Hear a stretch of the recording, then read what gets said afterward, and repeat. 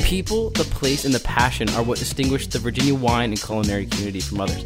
It's my hope that through this podcast, we're able to share a little bit about each of these with you. They're a collection of stories from the people and places that inspire us, challenge us, and encourage us to be great. Thank you so much for listening. Welcome to the Cellar Sessions podcast, recorded in the cellar at the Williamsburg Winery. I am your host, Michael Kimball, and on today's episode, I have the one, the only, Shepherd Craig Rogers of Border Springs Farm. Thanks. I can't believe it's taken me 10 episodes to be down here. I know, it's amazing. And for those listening, this is in the cellar, right? Fabulous. Yeah, I love being in the cellar for so many reasons. But yeah, this is a real treat. Is it the wine, the cheese, or the barrels, or all the above? It's a whole experience here at the Williamsburg Winery. Awesome. Well, I can't believe it's been 10 episodes either for before you've been on here. But full disclosure, Craig and I are good friends. In the intro to this podcast, we say, you know, this is a podcast about wine, food, hospitality, but it's also about the people that inspire us and support us. And I can't think of really anybody that has supported me, inspired me, and encouraged me like the Shepherd Craig Rogers. So it's truly an honor to have you here on the show. And, you know, we'll get into some of the things we've done together over the last 5 years. But love you, brother. Thanks for being on here. Well, this is a real treat. And indeed, that's a two-way street. This is a relationship that just continues to grow. And, you know, I think it's all about passion. And I'm sure we'll talk about that a lot. But people who work hard have passion for what they do. It shows up in their craft. And hence, it's been a really great relationship. It really has. And you know, when this episode airs, it'll be next week. But we're talking about things in real time. So last night you did a wine dinner with winemaker Matthew Mayer, and you just rolled down to the cellar straight from Virginia Beach. Oh my gosh, what a fabulous event at the Cavalier Hotel. Just one of the real special properties any place in America. Great setting, nice intimate crowd, a lot of interest. It was one of those dinners where the food is fabulous. The wines showed so great. If there was any argument, was it the wine that made the food so fabulous, or was it the food that made the wine so fabulous? When that's the argument, it was a good night. It was a good night. And then there's even like a little after party after that. The crowd didn't want to disperse. When the shepherd and the winemaker are there, there's definitely always chance for an after party. So I'm glad that you guys delivered. It was a great night. One of the things I really appreciate about you, Craig, is the fact that you did just literally come right from Virginia Beach right into the cellar. And 2 days ago, you were doing another lamb dinner and wine event out at Early Mountain Vineyards. But whenever we have guests on, this is a winery, so we have wine available for the show. You know, once we have a couple of glasses of wine, it loosens us up on the episode, as you know from previous episodes. But even though you did a late night event, I had the bottle open, poured you a glass, and boom, you were sipping already. You were ready to dive right back in. That's not hard to do with Virginia wine. Yeah. You know, I've been an ambassador for a long time. You know, it's been so nice to see and get to know the people behind the wine who are working so hard of being able to share the story. And you're right. 2 nights ago at Early Mountain Vineyard, it was the Somm Camp. What a cool event. That the Virginia Wine Board had organized. 25 master somms from across the country gathered and tasted wine and visited vineyards throughout central Virginia. And I roasted a whole lamb for them. And even me, who's been around Virginia wine for a while, I had some brand new Virginia wines at that finale dinner that just absolutely blew me away. There are a couple things I want to touch on that, but one is that you said it on your Instagram. There are some days that are better than others in the office. That was a good day. That was a great day. Yes. And also about the new wines, something, you know, especially about Early Mountain, and then it's sort of something we've talked about in previous episodes that's happening in the wine industry here, is we're kind of fearless. And winemakers are trying new, experimenting with new grapes, experimenting with new styles. And I know Early Mountains rolled out a couple new, whether it was pet nat wines, and they have another sort of low lower alcohol, lighter bodied red that they just rolled out. So it's great to hear that you're noticing that there's just some new, cool, sort of fun wines rolling out, and new wineries popping up all over the place. Yes. And the quality is fabulous. So, the new projects are fun. Like, I have more cans of Williamsburg Rosé in my refrigerator than I... That's your hot tub wine, right? Oh my Everybody gosh. says that there's a hot tub wine. That is the hot tub wine. That is the hot tub wine. The most difficult thing to remember about rosé in a can is that a can is half a bottle. Oh, yeah. We preach it. We even put it on the label just to make sure everybody knew. Oh, my God. That goes down so easy when you're sitting in a hot tub. Yep. So awesome. Craig, we've been friends now for almost 5 years, and I'll share a little bit about how we met. You throw this pretty epic party that would require its own episode or even its own podcast series called Lambstock. So, this is an hour episode, so we'll do like the Cliff Notes version. But you throw this epic party called Lambstock that's, for chefs and people in the industry, and it's at your farm in Patrick Springs, Virginia. And everybody just comes and cooks and drinks, and it's a celebration of our craft. It's not really about self-promotion more than it's a celebration. And it's actually hard to articulate how special and impactful that event is, so I'm not even going to try. But just, anybody that's been that's listening or read about it in publications, it's just an incredible event. And you had gotten into cycling, right? And I had gotten into cycling right around the same time. And I knew I was going to Lambstock for the first time, and you posted on your Instagram, anybody who wants to ride their bikes, bring your bikes. We're going to ride it this time at Lambstock. And so I was like, okay, I'm bringing my bike. It was day one at Lambstock, and I was a rookie. And I didn't know how to pace myself at Lambstock. All day, from sunrise to sunset, there's food and drinks there's food. And music. All day. And so rookie and all the excitement took over me. And let's just say that I took full advantage of all the opportunities that presented themselves that day. But I never lost sight of the fact that I wanted to ride my bike the next morning. But it's still a miracle today that I got up the next morning at 7 a.m. and rode my bike trying to chase you up the Blue Ridge Parkway. And had I not woken up that morning, I don't know if we ever would have met. I don't know if any of this ever would have happened.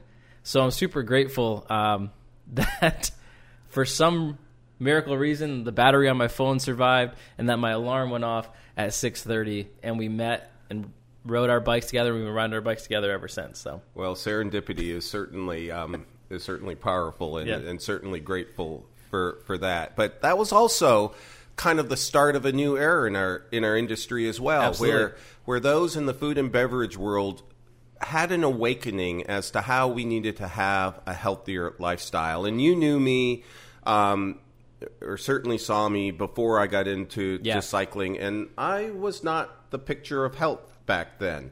I had really enjoyed this industry, and I enjoyed it hard, and had gained far more weight than I would ever be comfortable sharing. But it's really been nice to see how family has become more important to those in the industry, and how folks in the industry have been working hard to create a more wholesome lifestyle, because that was not always the case. Yeah, you can see it whether it's some of the documentaries that you have on Netflix where it sort of chronicles a chef's journey. A lot of them have found and sought out balance in their life. We're starting to see it here through our experience at the winery that there's a renewed interest in dining and drinking, but also yoga and cycling and running, and like wine, life is about balance. And I think you I can't say it enough, and if there was more guests on this podcast that knew Craig, they would all say that you have been an instrumental part in inspiring that process in the community through your very well done social media chronicling of your journey and weight loss and seeking balance and promoting it. Whether you're traveling to New York or traveling to Greenville, South Carolina, or Charleston, you bring your bike, and in the context of wine and food, you're adding in the working out. So you've been instrumental in it, and you have. You probably wouldn't say it, but you have. Well, most importantly, it's just created incredible happiness and peace. Absolutely. And, I think a lot of us in this business with anyone who has a lot of passion oftentimes find themselves gravitating towards access and in the amount of work and time and effort they put into their craft. And sometimes you got to get slapped upside the head and say, take it easy, because in the long run, it's not sustainable. Right. And how do we create a sustainable lifestyle in a business that's all about consumption? Exactly. Yeah. And the late hours, long hours. Absolutely. So let's backtrack a little bit. I introduced you as the shepherd, Craig Rogers. How does one become a shepherd? By mistake. I've done lots of things in life and been very fortunate. And, I got into shepherding as a hobby. Bought a farm. It was going to be my retirement farm. And 3 days after buying the farm, I bought 6 sheep and a trained border collie. And years ago, I saw a sheepdog trial on the campus of Virginia Tech. And it just captivated me. It was the most amazing thing I'd ever seen. And so I was fortunate that in Lovingston, Virginia, the Tiger Woods of the sheepdog world lived then. And I decided that I would take lessons, and I guess, no surprise to you, became a bit obsessed with when you decide to do something. Common. That we're just gonna immerse ourselves and make it happen. And so I, learned how to train and run a border collie and compete in sheepdog trials. But the other thing I noticed was that the shepherd with the most sheep oftentimes won.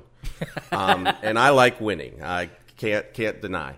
And so I became a sheep hoarder and had, I traveled the country in an RV with my dogs, competing in sheepdog trials. But every time I'd leave for a month to go out west, I was leaving 600 sheep behind for somebody else to care for.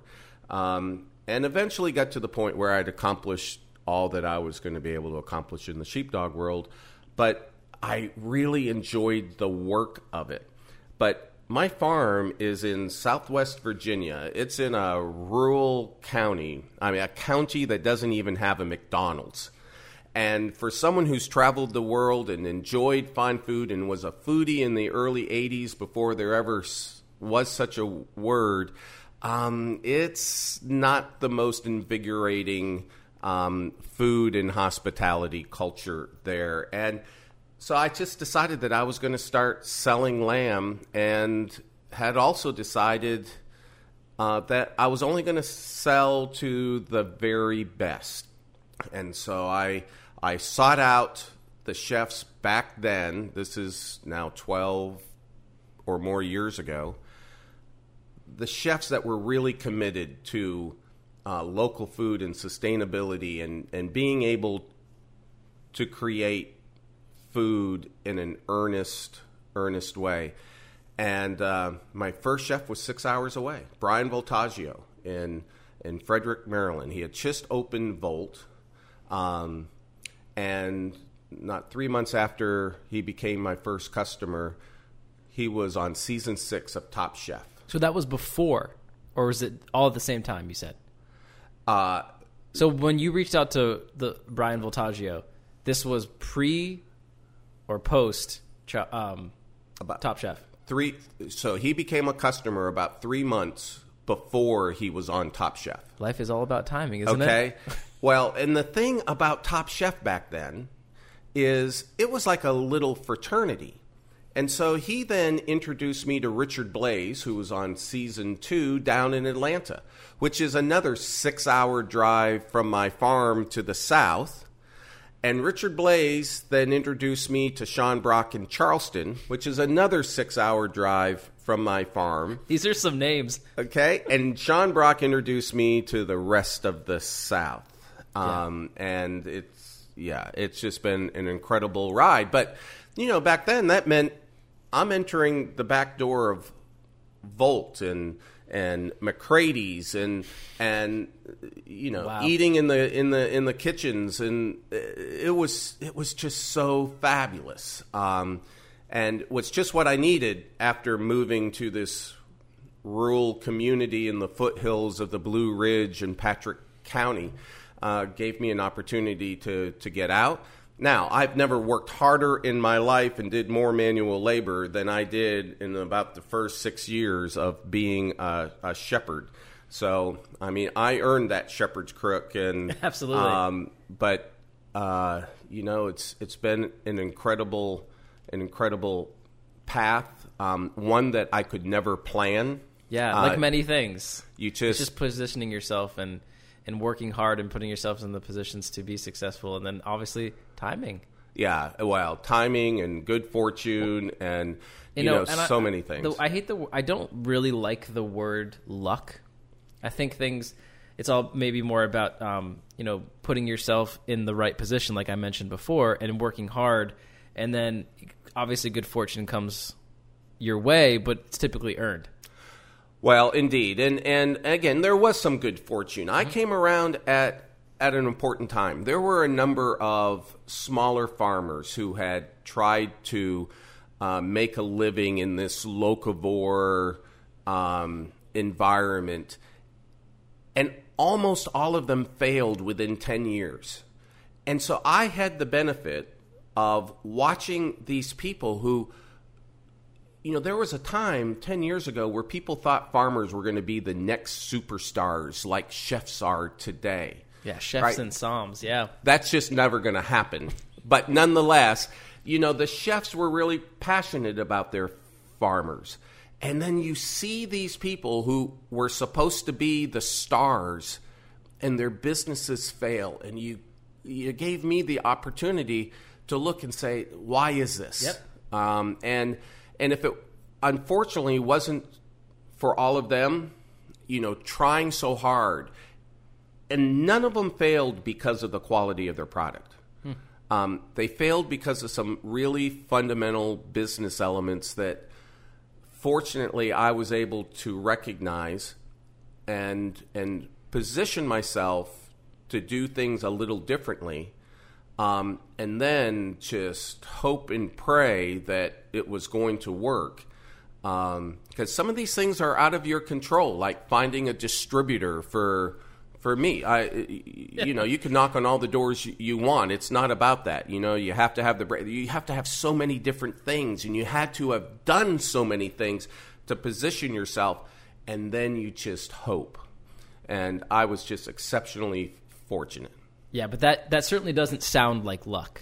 That just sounds like a very well thought out plan that you doubled down on with effort and quality product and passion, and you made it work. And we talked about it, that nobody failed because of the product, but I want to talk about your product, because there's so many places to go with this. Lamb, what does it mean here in the U.S. versus elsewhere? Like, what's the status of the lamb market and lamb industry in the culinary world? And I'd like to get into that, but let's talk about what makes Border Springs lamb so special, because I know, and now that I'm talking about it, I'm like super hungry. We're recording this at lunchtime, and this cheese is just not going to cut it.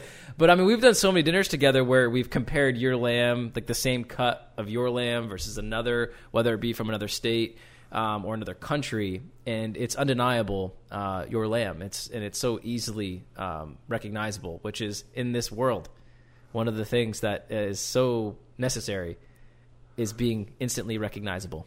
Well, and I appreciate that. And first of all, there is a lot of good lamb in the country, and so it's not that my lamb is particularly unique, but you do have to do it right. And I think what made it right for me was that I, because of my past and traveling the world and having a culinary interest, I was able to have conversations with chefs. And because I was trying to create an enterprise, the most important thing is to listen to the customer. Chefs are not the easiest customers. All right? They are very, very discerning. And when I first started, I can remember I only sold whole lambs, and that was a time in which chefs were excited about doing butchering in-house, and then they realized that it's expensive, and You have to train somebody, and the moment you train somebody, they would leave to go to another restaurant, and you'd have to train somebody else. And, I finally had to get into selling parts and figuring out how to do that so I didn't have waste of animals. A long process, but you had to listen to the customer. And the chefs knew when things would change on my farm. If I changed the breeding, they would go, this doesn't taste quite the same, and I want what you used to have. Or if I changed the feeding, they would let me know, the fat used to be a little bit sweeter than it is now. How do we get what you used to have? And there was no way of cutting corners.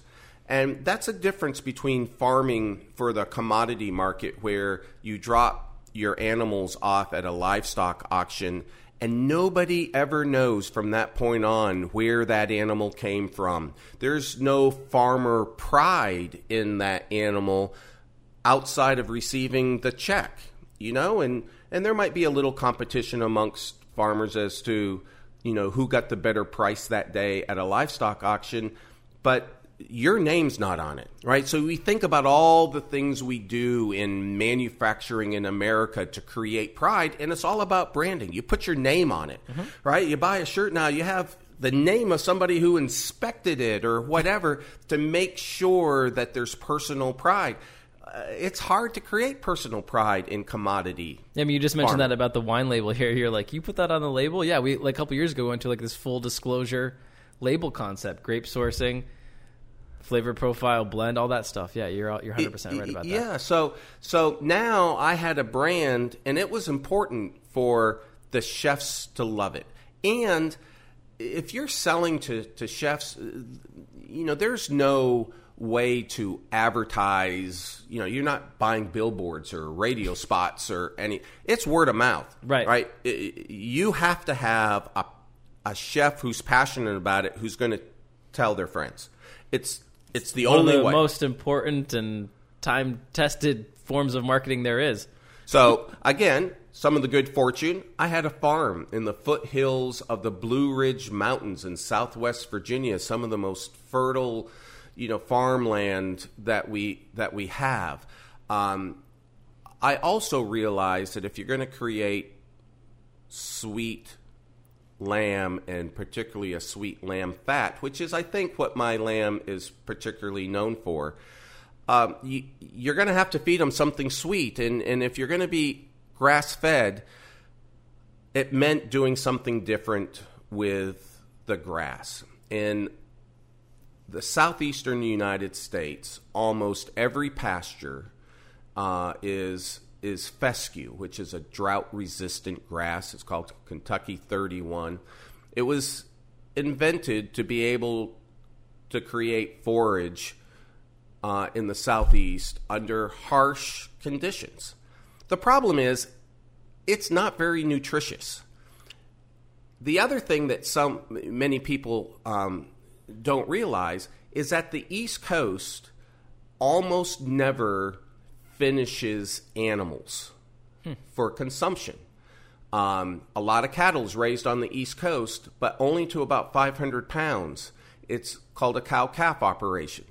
And you raise them to 500 pounds, sell them at a livestock auction, and then they go to where the food is in America, out to the amber waves of grain. They go out west, and that's where they're finished to become the meat that you buy in a grocery store. You don't buy meat in a grocery store that actually comes and is finished in the eastern United States. Since the invention of the Intercontinental Railroad, all of the meat went out west because that's where the food is. If you fly over the East Coast now and you look at a farm, they look like little postage stamps carved out of a forest, right? The East Coast is forest. You go out west and you will see the amber waves of grain as far as you can possibly see. That's indigenous grass. So there's nothing sustainable about a pasture in the eastern U.S. If you don't do anything to that pasture, it becomes a forest. So you now have to figure out what is it that you want that piece of land to do to create something that a chef wants. And for me, that meant planting and overseeding my pastures with high sugar grasses. And it actually makes a difference. Last night we had a wonderful dinner at the Cavalier Hotel in Virginia Beach, one of the special properties in all of Virginia. Great chef Kevin did a number of dishes that were delightful, but the rack of lamb has just the slightest little bit of fat on it, and every time I have my own lamb, I'm still impressed by it, That's unbelievable. because the fat is like the softest, most subtle, sweet ribeye fat that you've ever had. Yeah, it's almost like it adds that. It's like when you put butter on something, it has that sort of like caressing, soft, silky. Yeah, and so many people, unfortunately, in America have had bad lamb. Yeah, Right? Or lamb that that was my experience with it. Yeah, they Like said, where it would smell up your kitchen. exactly. All right, and when you would taste the fat, it would be gamey or astringent, right? It would almost want to make your mouth pucker, or have a texture that you felt like you needed to rake your tongue when you were done, instead of that nice, soft, subtle fat that you have in a ribeye steak. And that's what we now, strive for in the lamb. And it makes a difference. One of the things that's most fun for me doing food festivals is, oftentimes we'll roast a whole lamb and slice it off the carcass. And there'll be people who will say that they hate lamb, but they'll give it a try, and they go, "Oh my God, That's not like the lamb I ever had. Exactly." And the reality is, it's not like the lamb that they've ever had. And every country typically has a different predominant breed, and certainly different feeding protocols, and not all lamb tastes the same.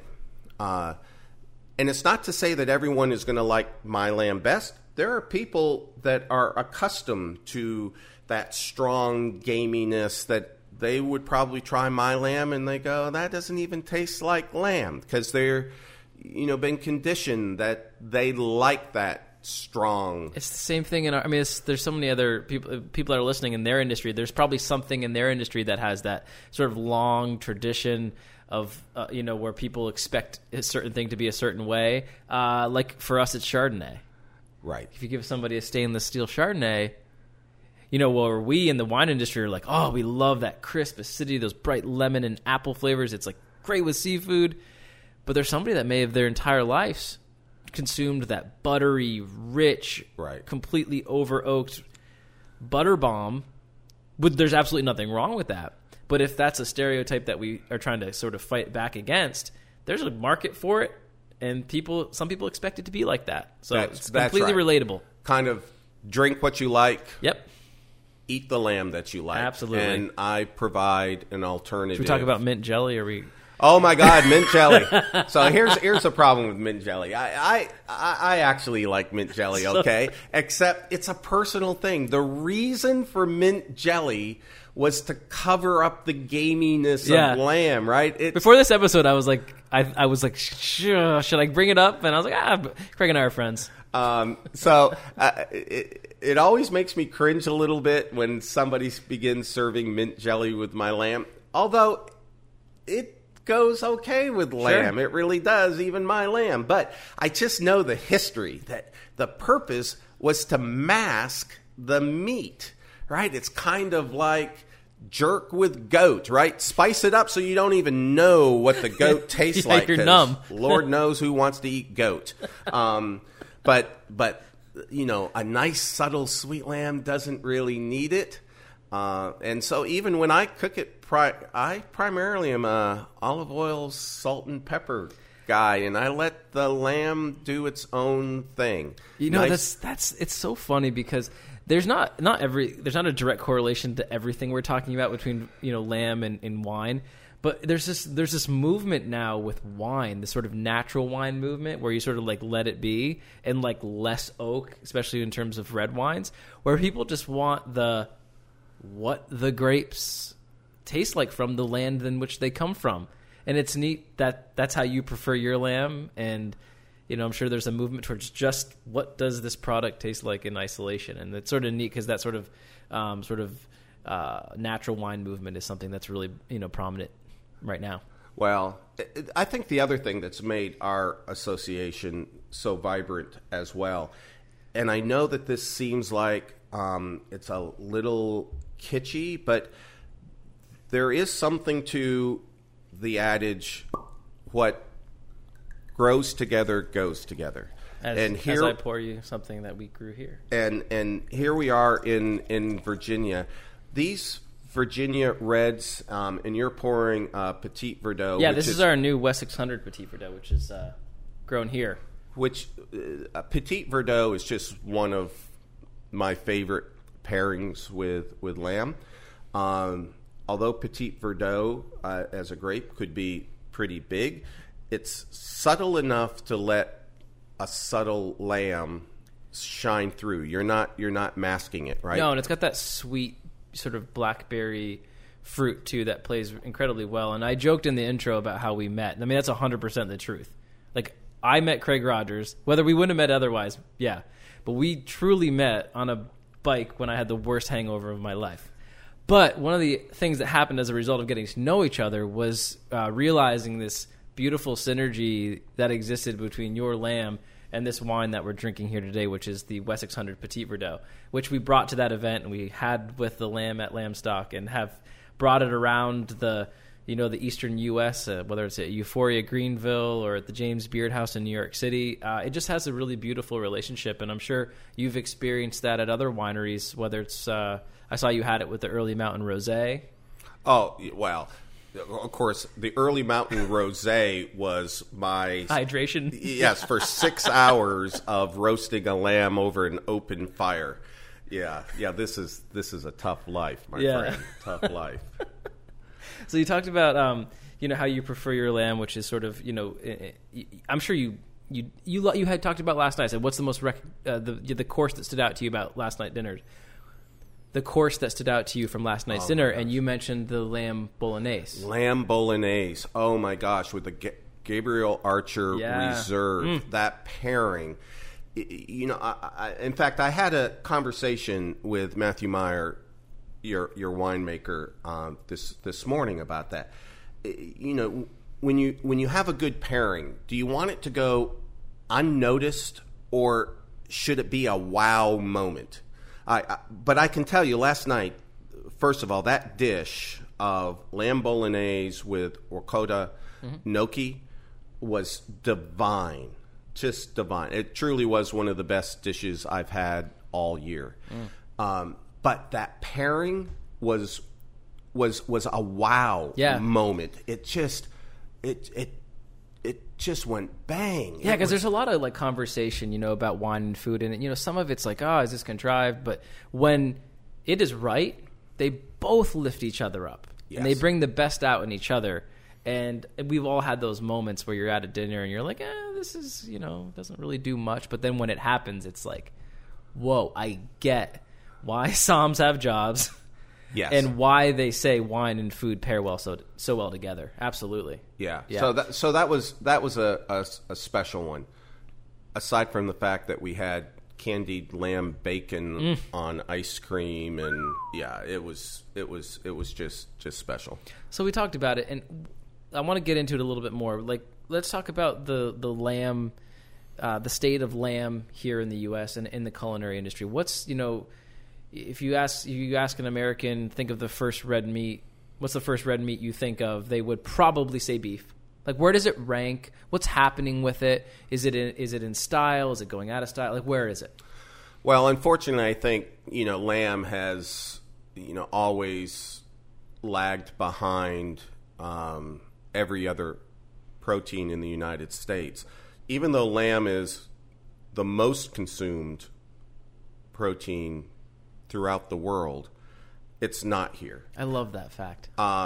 And probably lots of reasons. We've had culture wars here in the United States. The cattle sheep wars of the West at basically around Civil War times. Where you had battles. And the only way that ended was when some of those cowboys realized they could make more money with sheep than they could with cattle. But but it was a culture war, and we aren't able to produce enough of it in the United States, so a lot of it is imported. That creates a lot of competition, particularly for price. New Zealand is a big... New Zealand and one, Australia right? Yep. sell so much more lamb in the United States than American lamb.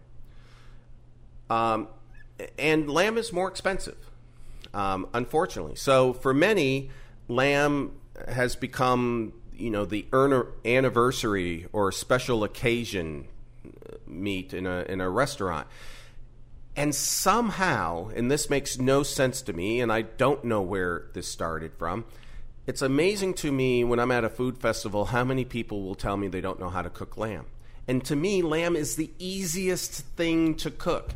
All you need is salt, pepper, olive oil, and a meat thermometer. The only rule for cooking lamb is don't overcook it. You cook it to 130 degrees, it will be perfect every time. And because lamb has more flavor than beef and certainly pork, it speaks for itself. All you need is some Maldon salt. And if you don't know what Maldon salt is, go to Amazon.com right now and buy some, right? Spell it out. Maldon. It's a big crystal salt that's just perfect for meat. Anytime you have a slice of meat, you sprinkle a little bit of that on it, and it's like Pop Rocks for adults. It is so fabulous. But that's all you have to do. But there's an intimidation to it, and probably some of the intimidation is the price. One of the reasons why New Zealand lamb sells so well here in the United States, it's sold at Costco, is because the rack is so tiny that you can buy it for $20. Well, the racks I have are much larger. It's actually a substantial meal, but that rack, because it is larger, is going to cost you 3 times as much. Yep. And remember that time we did the dinner and the course was, you didn't know it was coming, but the course was literally olive oil, salt and pepper, prepared lamb rack, and it was a New Zealand lamb pop. That's what we called it. But Yes. rack with yours, like the two side by side on the plate. I'll probably post that picture with the episode when we publish it, just so you could see the difference between the two. Yes, it was mind blowing, and it was an influencer or media dinner, and everybody was like, because you hear people say that about your lamb, and you hear what people say about New Zealand lamb, but when you put the two side by side on a plate, it's like, wow. Well, and more importantly, I always get nervous. As many times as this has happened, I still get nervous when there's the blind taste test, yeah. right? And I'm So sure every winemaker does the same thing. Yeah. But yes, you put my lamb up against a New Zealand lamb chop, and you go, "Oh my God, what's going to happen? What's going to happen?" Yeah, we were confident that the conclusion would be, "Wow, the Border Springs one has more flavor. The fat is incredible." But even if you preferred one over the other, it was undeniable the physical difference between the two, and I thought that was really a great takeaway.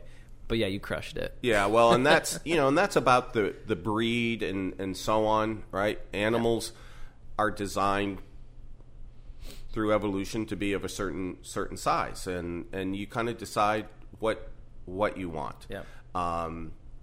Or what the chefs want, because the lamb I have now is not the same lamb I started with. The lamb I had back then was much smaller, but the chefs were the ones who demanded a larger eye on the loin and on the rack, and so it forced me to investigate different breeds and how to go about creating just that perfect size so that everybody could make money on it. And I wanted to talk about that. It's really interesting because you mentioned you listened to the chefs and you sought out, advice and did recon with the chef community. They're obviously doing what they do and getting support from customers. They have to make sure that what they're serving brings people in and brings people back and appeases their customers. So they obviously wanted it a certain way because the customers wanted it that way. Why is that? Why did they want it that way? Was it because they wanted it to resemble steak, or was it that they wanted something that was so opposite of what the stereotype of lamb was? Was that sort of mutton-like experience? I think my early lamb had a flavor profile that indeed differentiated it from Australian and New Zealand. Then it becomes kind of the economics, right? There's certain expectations when you go out to dinner as to how much protein is on a plate.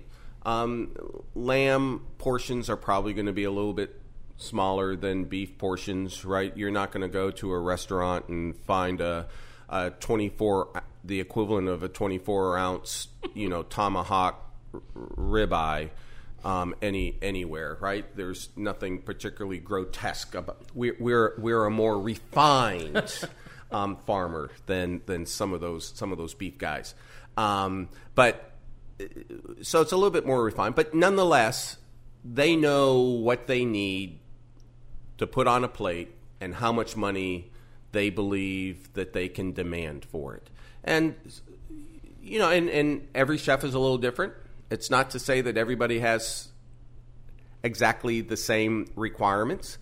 And we try to do our best to accommodate as many as you can. But one of the things you learn very quickly, same, I'm sure, with wine, you don't try to please everybody. You can't. Because then you end up pleasing no one. Exactly. Yeah. And so, fortunately, I have some mentors. If Sean Brock told me what he wanted, that's what I was going to do. Yeah. Because if it's good enough for Sean Brock, it should be good enough for most everybody else. And if not, then their economics are different, and I can appreciate that. Yeah.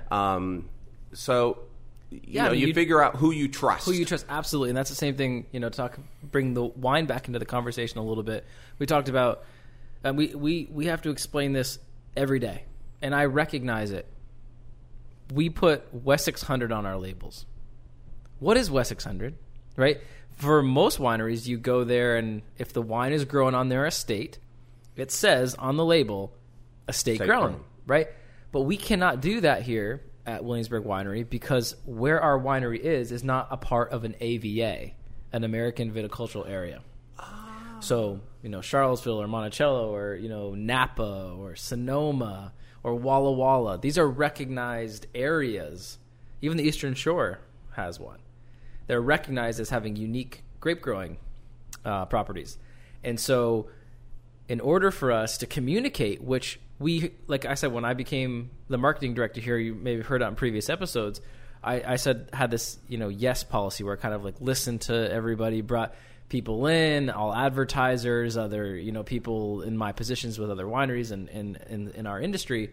And one of the things I kept hearing from people in our industry, whether it was from the consumer side or from the marketing, branding side, was that people cared to know where their wine came from. You mentioned it before about chefs wanting to promote where their food comes from. Right. Well, how are we going to do that? Because we can't put estate grown, and we have this amazing vineyard here, and we need to show that we have a vineyard and that we grow world-class wine here in Williamsburg. So what we decided to do was put West 600 on the label. Because West 600 is the name of our farm. But we don't say West 600 Farm or, estate grown. But we hope that through learning about what West 600 is and seeing it on the label, that the customer will know that that wine is 100% estate grown. After all these years, you have just taught me something new. I didn't realize that there was not an AVA here and that was the reason. Yeah, absolutely. And so communicating the grape sourcing is 100% one of the most important things that we as a marketing team brought to the wine experience here, was revealing our sourcing. And it's been important. It's been incredible to see it from the consumer side and how much they've appreciated it. And we're drinking two Petit Verdot's, one from a Virginia appellation and one grown 100% here.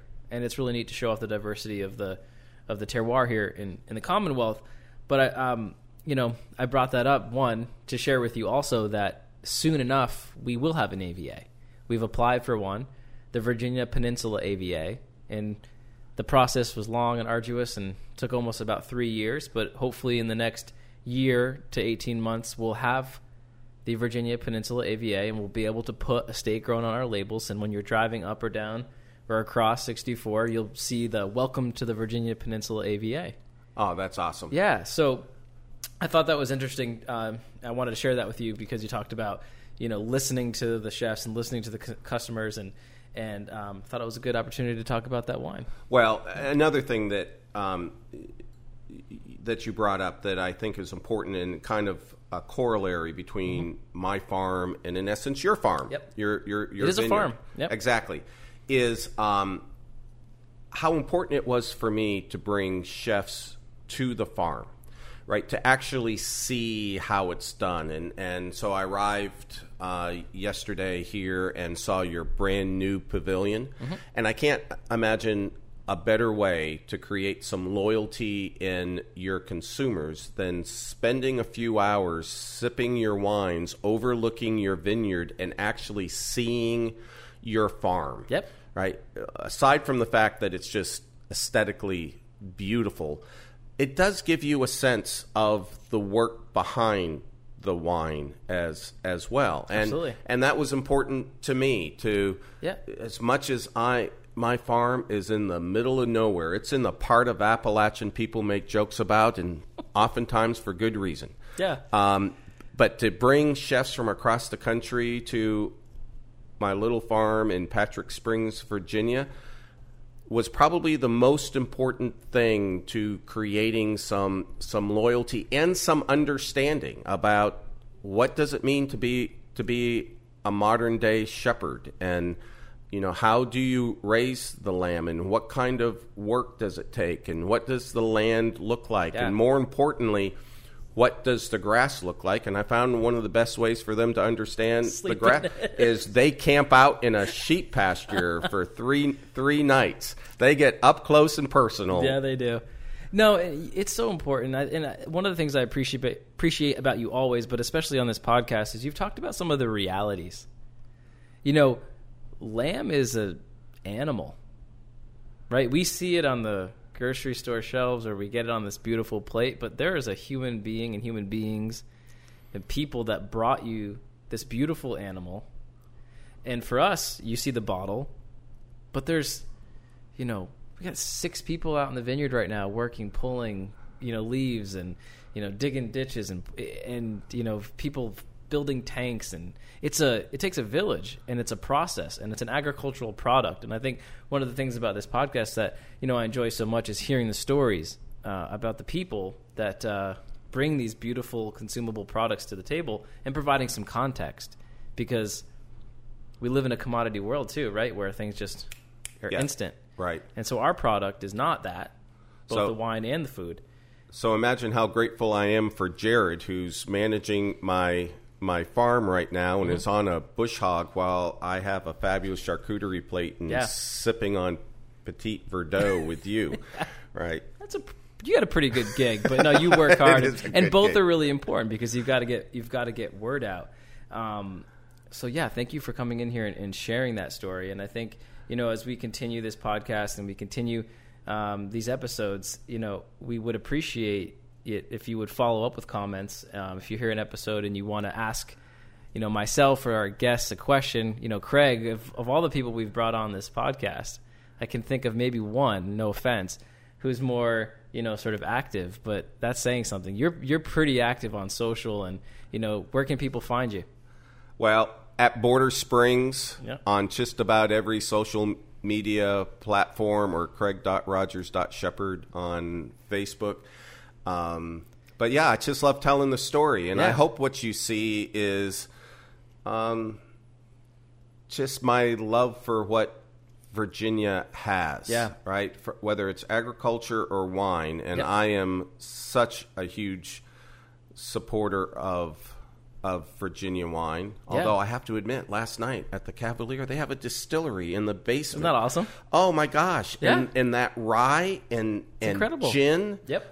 One of the reasons why I don't make any money is every time I go to a vineyard, I leave with 2 cases and went down to the Cavalier. I took a pre-order from you this morning on the way down to the cellar. Oh my gosh! Yeah. So please, we love it when you comment. We love it when you ask questions. And so if you want to reach out about Craig or inquire about getting his lamb or just asking him a question, please do. For those that are listening and they want to, maybe they haven't had a lot of lamb, or maybe they've had lamb in a way that we've talked about it, where it was like, had that funky, muttony smell, and they haven't had a pleasant experience, and they want to start exploring it. How would people do it? Like farmers market, grocery store? Like, can you give some people some advice on, besides obviously ordering from your distributor, ordering online at BorderSpringsFarm.com? Well, I can. And I think to some degree with lamb, you almost have to take the same approach that you do with wine. If you want to see the difference, go to Costco and buy a little bit of New Zealand lamb. Most grocery stores are probably going to have some Australian lamb, particularly loin chops, right, which are so easy to cook. Just sear them on both sides and let them rest, and it's probably going to be perfect. If they're an inch thick, you don't even have to do a lot of work. Great on the grill, just don't overcook the lamb. And then try Colorado lamb as well. It's going to be cheaper, generally. And then come here, Cavalier Hotel, go to a few others, find Border Springs lamb, and not embarrassed to tell you, it's probably going to be the most expensive lamb you're going to find. My farm is just a little bit tinier than the continent of New Zealand and Australia. Just a tad, right? And so little different economy of scale. Yep. But it will be different. And it's kind of like saying that you like red wine. Probably not. Right. You probably like big, bold Cabernet Sauvignons more than you do a Chianti. And how do you know? By trying. Exactly. Yep. So find what you like. I'm pretty confident that many are going to appreciate a good Virginia lamb that's raised on sweet grasses and has a fat that is just so pleasant. But drink what you like, eat what you like. Yeah, I mean, I learned about wine by saying my favorite one.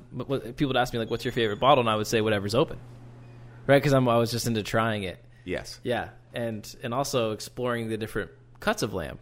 Like, you may not prefer ground, or you may you may even like lamb testicles, which I've had at the farm. My God. And here we served lamb testicles at that Virginia History Dinner here. Yes. Oh, mind-blowing. Those were fabulous. Yeah, marinated in a little spicy chili and breaded. Oh, it was like Nashville hot chicken. It was fabulous. It's exactly what it was like. And 2 days ago, just for the chefs, when I have a whole lamb slaughter, I always keep the offal, the organs. And so in the cavity was the liver and kidneys and heart. But I marinated the heart there on the spot and just took a couple of cast iron skillets, laid it on the hot charcoals that I was using for roasting the whole lamb, and just seared the heart and served that to the chefs. And it's really my favorite part. It tastes like the richest ribeye steak you've ever had. There is no iron or mineral flavor to it like organ. There's no way that anyone would ever know that it was a piece of organ meat. You think it's just the richest ribeye steak you've ever had. Did I have lamb heart tartare before from Yes, you? indeed. Yeah, almost always at Lamb Stock, somebody makes lamb heart tartare. I think we also had it at the James Beard House. I guess for the past 8 or 9 years, we've done a dinner at the James Beard House called Shepherd and Friends, and just last week? Gosh, I guess it was last week. Yeah. Wow, man. That was so much fun. I have been on tour. mean, I was talking about tartare, and we're talking about organ meat, and some people might be a little put off by that, but I think one of the best ways to experience your lamb, to really taste the flavor and the difference, is having lamb tartare. We serve it at the Café Provençal almost year round. Yeah, it's divine. Yeah, or a lamb carpaccio. Oh, yeah. We should put a warning at the beginning of this episode that it could cause severe hunger and to have food nearby. And a nice, easy way to get accustomed to lamb is with a good old lamb burger. Yep. Almost always, when a restaurant puts a lamb burger on the menu, it becomes a signature dish. It's amazing. Yep. Absolutely. So we have another first on today's episode. We have our first shepherd and our first live in studio guest question. And it's not just any guest. It's Jeff, who you all know works so hard behind the scenes to edit these episodes, and he's also here for every episode, listening, making sure that somebody's not tapping a pen on the table and making sure it all sounds good. But it's good to know he's actually listening too, because he has a question and he wanted to ask the shepherd a question. I do. So, Craig, I was curious how much land it takes to raise the animals. Like for 1 acre, how many animals can be raised on that 1 acre? Yeah, that's actually a great question, and it really helps all of the consumers when you're driving by a farm or at a farmer's market to really appreciate what type of a farmer are they.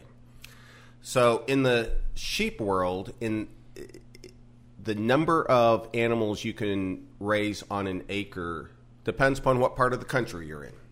But where we are in the East Coast, the conventional wisdom is that you can put 4 ewes, the mothers, and their babies on 1 acre of land. Now, several years ago, Ohio State did a study on how many head of various types of livestock you need in order to make a median income of the United States, which then was $40,000 a year. And for sheep, you had to have 1,800 ewes, mothers, right? So you had to have a farm with close to 500 acres of pasture land to make $40,000. Wow. Now, when you go to a farmer's market, you ask somebody who's selling lamb how many ewes they have. Not sheep, because then they'll count everything, including the babies that, quite frankly, don't hang around for very long. But the mothers are the ones that are consistent. So that's how we measure the size of a flock. And if they're telling you that they have 20, 50, 200, that's a hobby farmer. And it's why, and I'll share something perhaps a little controversial. It's why my feeling is the worst place in America to buy meat is a local farmer's market on the East Coast. Because there hasn't been a history of learning how to finish animals, how to add the marbling and the fat, and to finish their life to be of high culinary quality. And if you have a number of sheep that's in the tens or even a couple hundred, then you're not trying to make a living at it. It really is kind of a hobby. And one of the worst things that happened on the East Coast was the grass-fed movement. And I know it's going to make a lot of people a little anxious to hear that, but there are places in the world where you have indigenous grasses where grass-fed is indeed best, right? Australian grass-fed beef is, world-renowned. If you go out to the Dakotas and Montana and Wyoming, there's grasses that have been growing there since before Columbus and before the Native Americans ever migrated to this continent. But here on the East Coast, that's not what we have. And so many farmers, when they heard that grass-fed is what consumers wanted, they go, holy cow, this is awesome. I don't have to buy any feed. And instead what they did is they put their animals on fescue pastures that have almost no nutritional value and basically stunted their growth and starved the animals. And it's why you go to a farmer's market, and if you, not always, but many times you find the grass-fed beef is super tough and taste a little bit like you're licking dirt, it's because they haven't had those sweet grasses. If they were eating the grasses out in the Dakotas, it would be different. If they were eating the grasses down in Argentina, it would be different. But if you're in, hot, countryside in North Carolina or Florida or even Virginia, probably not so great for creating nice, healthy animals. And it's why animal welfare and nutrition comes first, and the grass-fed portion comes second. Thank you so much for saying that. I mean, I can't even, it's a podcast, so it's hard. You can't really accurately express with your facial expressions and whatnot. But I mean, I really just started to sweat a little bit when you were talking about that, because it's just, it warms my heart, and it brings me great joy. That's why I wanted to do this podcast, because we create, everybody that comes on this show, it's essentially small business in the grand scheme of things. And there's so many realities to what we all do, but it's not always a part of the narrative. You hear things like organic and biodynamic and grass-fed and pasture-raised and cage-free. And I understand from the consumer standpoint that you want to do the right thing. You want to put better things in your body. And so by choosing those things, good on you. But I'm grateful that through this podcast, we're able to talk about what those things actually mean. What does it mean to be a shepherd? What does it mean to grow wine 15 feet above sea level here in coastal Virginia? What is that like? What does that mean? Right. And so thank you for sharing that, because that's not an easy thing to say. Well, and I think, again, there's a corollary between what you do in your vineyard and what we do on our farm. Yes. Right? You have to figure out which varieties of grapes Right. are going to do well here. Right? You don't just pick what is particularly marketable and say, I'm going to force these things to grow here no matter what. Okay, when I say cab, what grape do you think of? Cabernet Sauvignon. Right. And so most people in the U.S., when you say red wine, a lot of people go right to Cabernet. They just say it, either if they've had it or they know that word. Of course we would want to have a large supply of Cabernet from the business side, but it doesn't grow particularly well here, at least in our experience. We wanted to have Malbec here. Matthew, Yes. he loves him some Malbec. And that Argentinian Malbec that he makes so good. is fabulous. But it just didn't take here. So there are certain grapes that do thrive here, Petit Verdot, Cabernet Franc, Albarino. But yeah, you have to listen to the land. And I think if you actually hear what Craig said and didn't just say, it's a soundbite, we live in a soundbite world, that the worst place to buy is for me anyways, is the East Coast Farmers Market. If you listen to him, his why for that was that the life and the welfare of the animal is paramount. Yes. Well, it's just like you're never going to have a polar bear farm here in Virginia. And yet, for some reason, there are people, and I'm of Scottish heritage and proud of it. One of the most beautiful... You do rock a kilt like nobody's business. Thank you. You do. It's all about the legs. It is. You have nice legs, especially since you started cycling. But there are people here in Virginia and North Carolina raising Highland cattle, right? Which are these beautiful but exceptionally hairy animals that when it hits 85 degrees, they're looking for a place to die. That's not embracing who you are and where we are. Yeah. And so, vineyards in Virginia have figured out where we are and what works and have done a fabulous job embracing that, which wasn't always the case, Yep, right? I agree 100%. Okay. Yep. And it's kind of the same thing now with livestock. We got to figure out where we are. There's a reason why for the past 150 years we've been a cow-calf operation and haven't raised beef to be finished and butchered and sold in grocery stores here, that it all goes out west. Now, it's not that you can't. It's just that you have to do something different. Yep. And it's going to be expensive, right? It's not going to be easy. And so having an appreciation for what local means is really important, and the consumer has to be as cognizant about where they are. Yes. And that just buying meat or produce because it happens to be within a certain mile radius isn't going to make it good.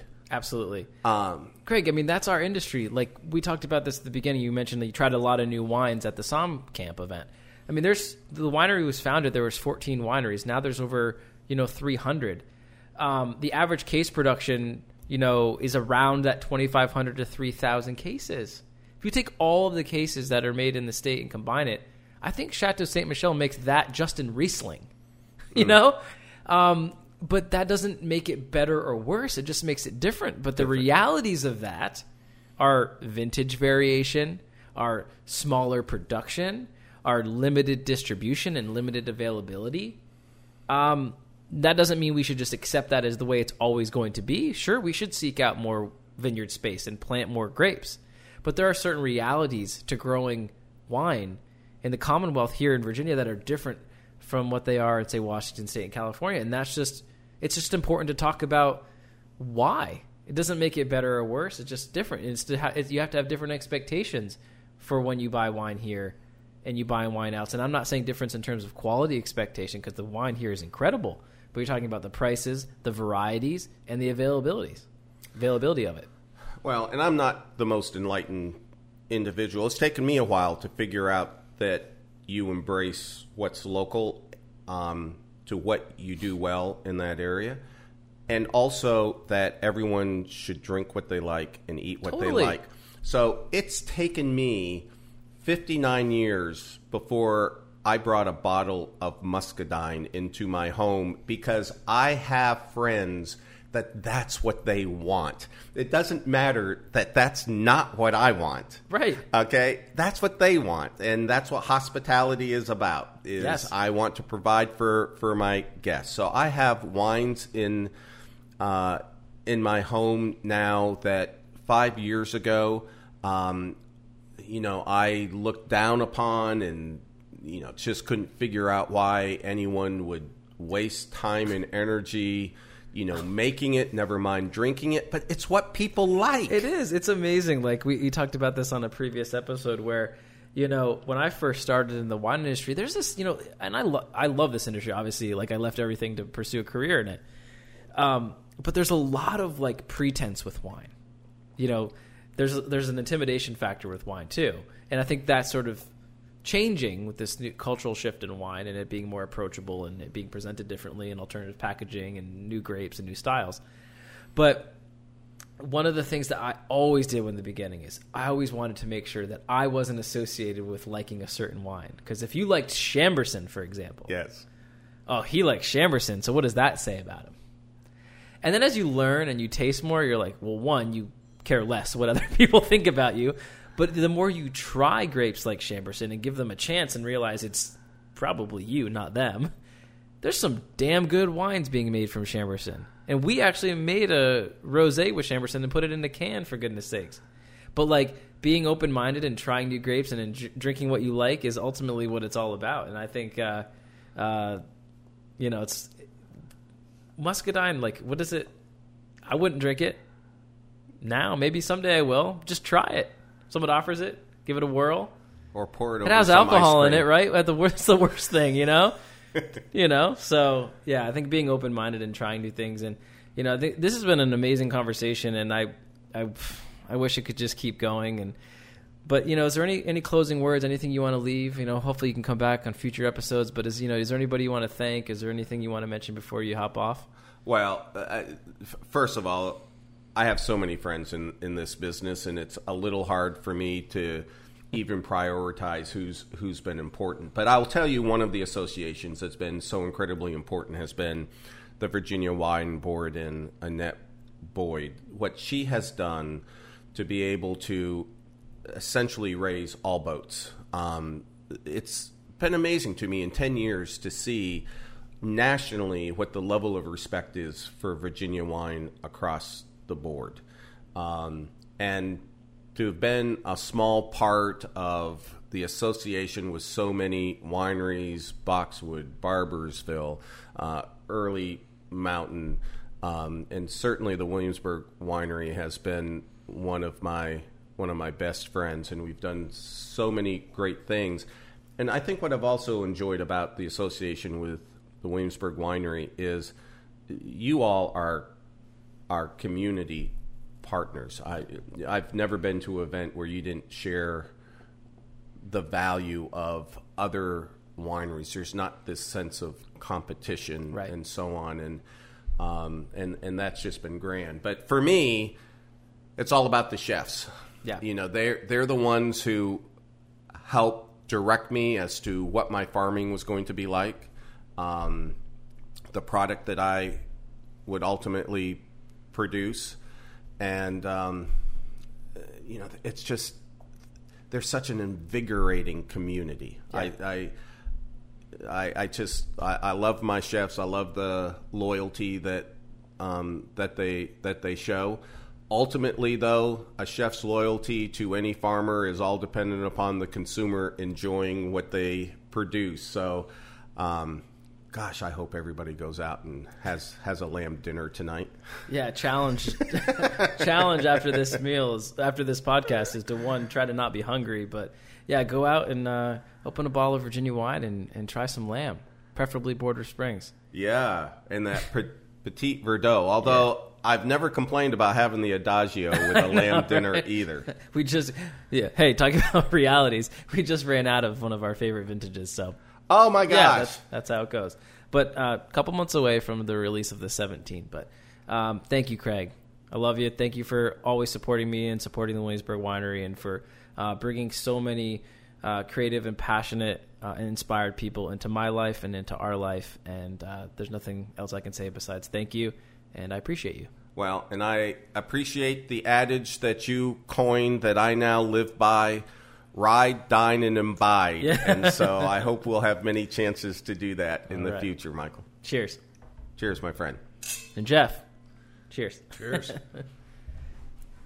As we typically do when we say the show is over, we keep on talking anyway. And thankfully, Jeff keeps on recording. So Craig and I had a really interesting discussion about the Virginia Wine Marketing Office and how Craig has seen our industry evolve over the last few years. Not just the marketing, but the quality of the wine. So I hope you enjoy this nice little bonus feature. So you talked about Virginia Wine, and you talked about the Virginia Wine Marketing Board and Annette. And, obviously I have a tremendous deal of respect for her on a personal level, on a professional level. She's done so much in support of me and also the Williamsburg Winery. And what has been your impressions of the industry over the last few years, ever since you've been involved? Well, I don't think it's a mystery that, a decade or so ago, Virginia wine was not considered to be approaching California standards, and that there was an awful lot of wine that was in Virginia being produced that was considered of pretty low quality. Right. And I think a decade ago, it was hard for the very best of Virginia wineries to get recognition. They're typically much smaller. Yep. Not all the wineries are, on an interstate access. You had to really search them out. And even if they were good, they were fighting against that stereotype. And and distribution was not that broad. And I think she's just brought incredible exposure to the very best that Virginia has to offer. And the very best Virginia has to offer is absolutely on par with wines throughout the world. One of the most exciting events I ever went to was a symposium that she held at the Salamander Hotel. And a room full of, I guess, 300 individuals doing blind tasting of various varietals, and there would be a Virginia wine paired with what's considered to be the standard for for the best wines of the world, going up against French wines and California wines. And it was amazing that when you're doing the blind tasting, almost always the Virginia wine was outshining the world standard. And the worst case scenario is that it was a split jury. Sure. With 300 people. I mean, they just hold up. They do. And here's another example. Rachel Martin from Boxwood creates her own label with California wines. Incredible. Oceano. And because of her now association with California, she just wins White Wine of the Year for her Oceano Chardonnay out the San Francisco Wine Her Expo. second vintage, no less. Second vintage. 2017. And she's doing exactly what she was doing here in Virginia. You can't tell me that there was a little bit of a bias about Virginia, that you're not getting the same sort of recognition. And I think what the Virginia Wine Marketing Board has done has been phenomenal. Fortunately, I travel the country, and I certainly see plenty of somms and chefs whose appreciation for Virginia wine has just skyrocketed. In a decade, it's amazing what has happened, and it creates great pride for me. Not only that, I just enjoy these wines. They're incredibly food friendly. Like, you ask a lot of people, what's your favorite thing about Virginia wine? And it's tastes good, obviously, but they're just incredibly food friendly. They tend to lean on if you look at the world spectrum in the mid range, and in terms of alcohol and in tannin, they're very well balanced, and they're just very food friendly. And one of the things that I really appreciate about the new direction of the Virginia wine marketing and the branding that they unveiled about a year ago now is I love the comparisons. And you mentioned the blind tastings. I think blind tasting is obviously one of the best ways to remove bias, right? Because we are influenced by labels and producer. If I told you that this wine is from Lafite Rothschild, you would expect it to be great, right? But I think one of the things that I think is our ace card, and Taylo Dameron from Upper Shirley Vineyards, who was on a previous episode, talked about this by bringing people here and letting them experience it, is I love that we're doubling down on our Virginia-ness. Yes. Like, we're not California. We're not Oregon or Washington or France. We are Virginia, and that's awesome. And let's expose what makes us Virginia. What does that mean? What is our landscape like? What is the experience like here? What conditions do the grapes grow in? What type of people are growing the grapes? And in less comparison, more showing and revealing exactly who we are, and that's enough. Because Taylor mentioned it before. We have almost 100% success rate when you bring the somms and you bring the travel writers here, and they're like, "Whoa, right? This is Virginia." Right. I mean, look at where your farm is in comparison to where you are here today. The landscape is so different. I was just on the Eastern Shore. That's Virginia. Right. You were in the foothills with Early Mountain. That's Virginia. Yeah. And showing the diversity of our terroir and the people and the place is our ace card. Well, the diversity of Virginia is certainly a virtue. Absolutely. And therefore, we have a wide range of styles and of grapes.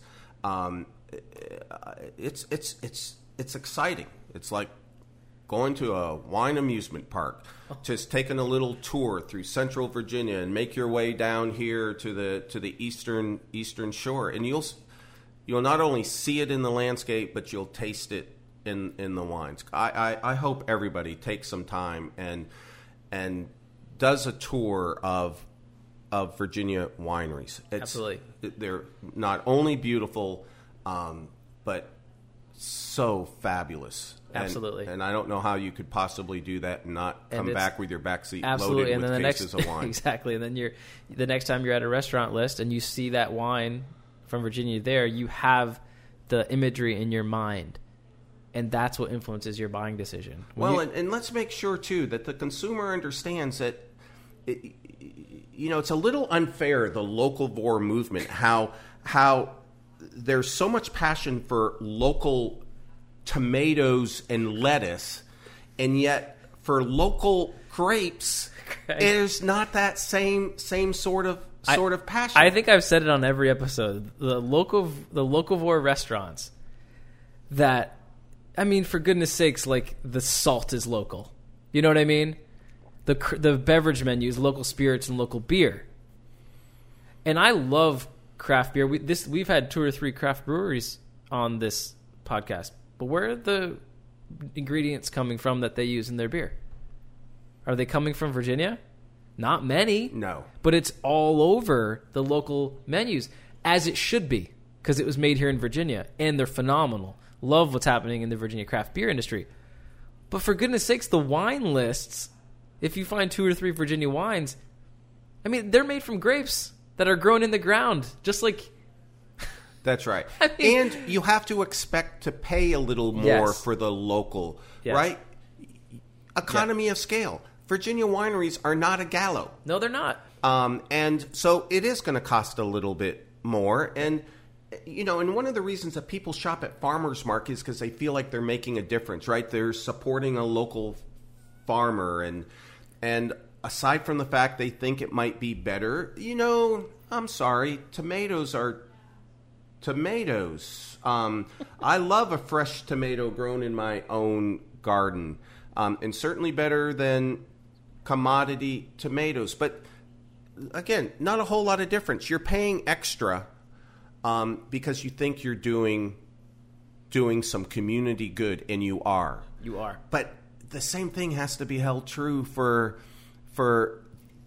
the estates that are growing their own grapes and not buying them from California or elsewhere. Just like, let's just be real about it. I mean, I think we're talking specifically about the restaurants that are locavore inspired. I would just love to see more on the wine list, and I think it's happening. And there's some amazing restaurants. You know, one that really comes to my mind is Commune in Virginia Beach in Norfolk. Now, Like there's 100% Virginia. Right. Wine list, beer list. The food is all local / regional. Full disclosure sourcing. And I just think that's walking the walk. Right. Because locavore, farm to table, farm to fork, that is sexy as hell.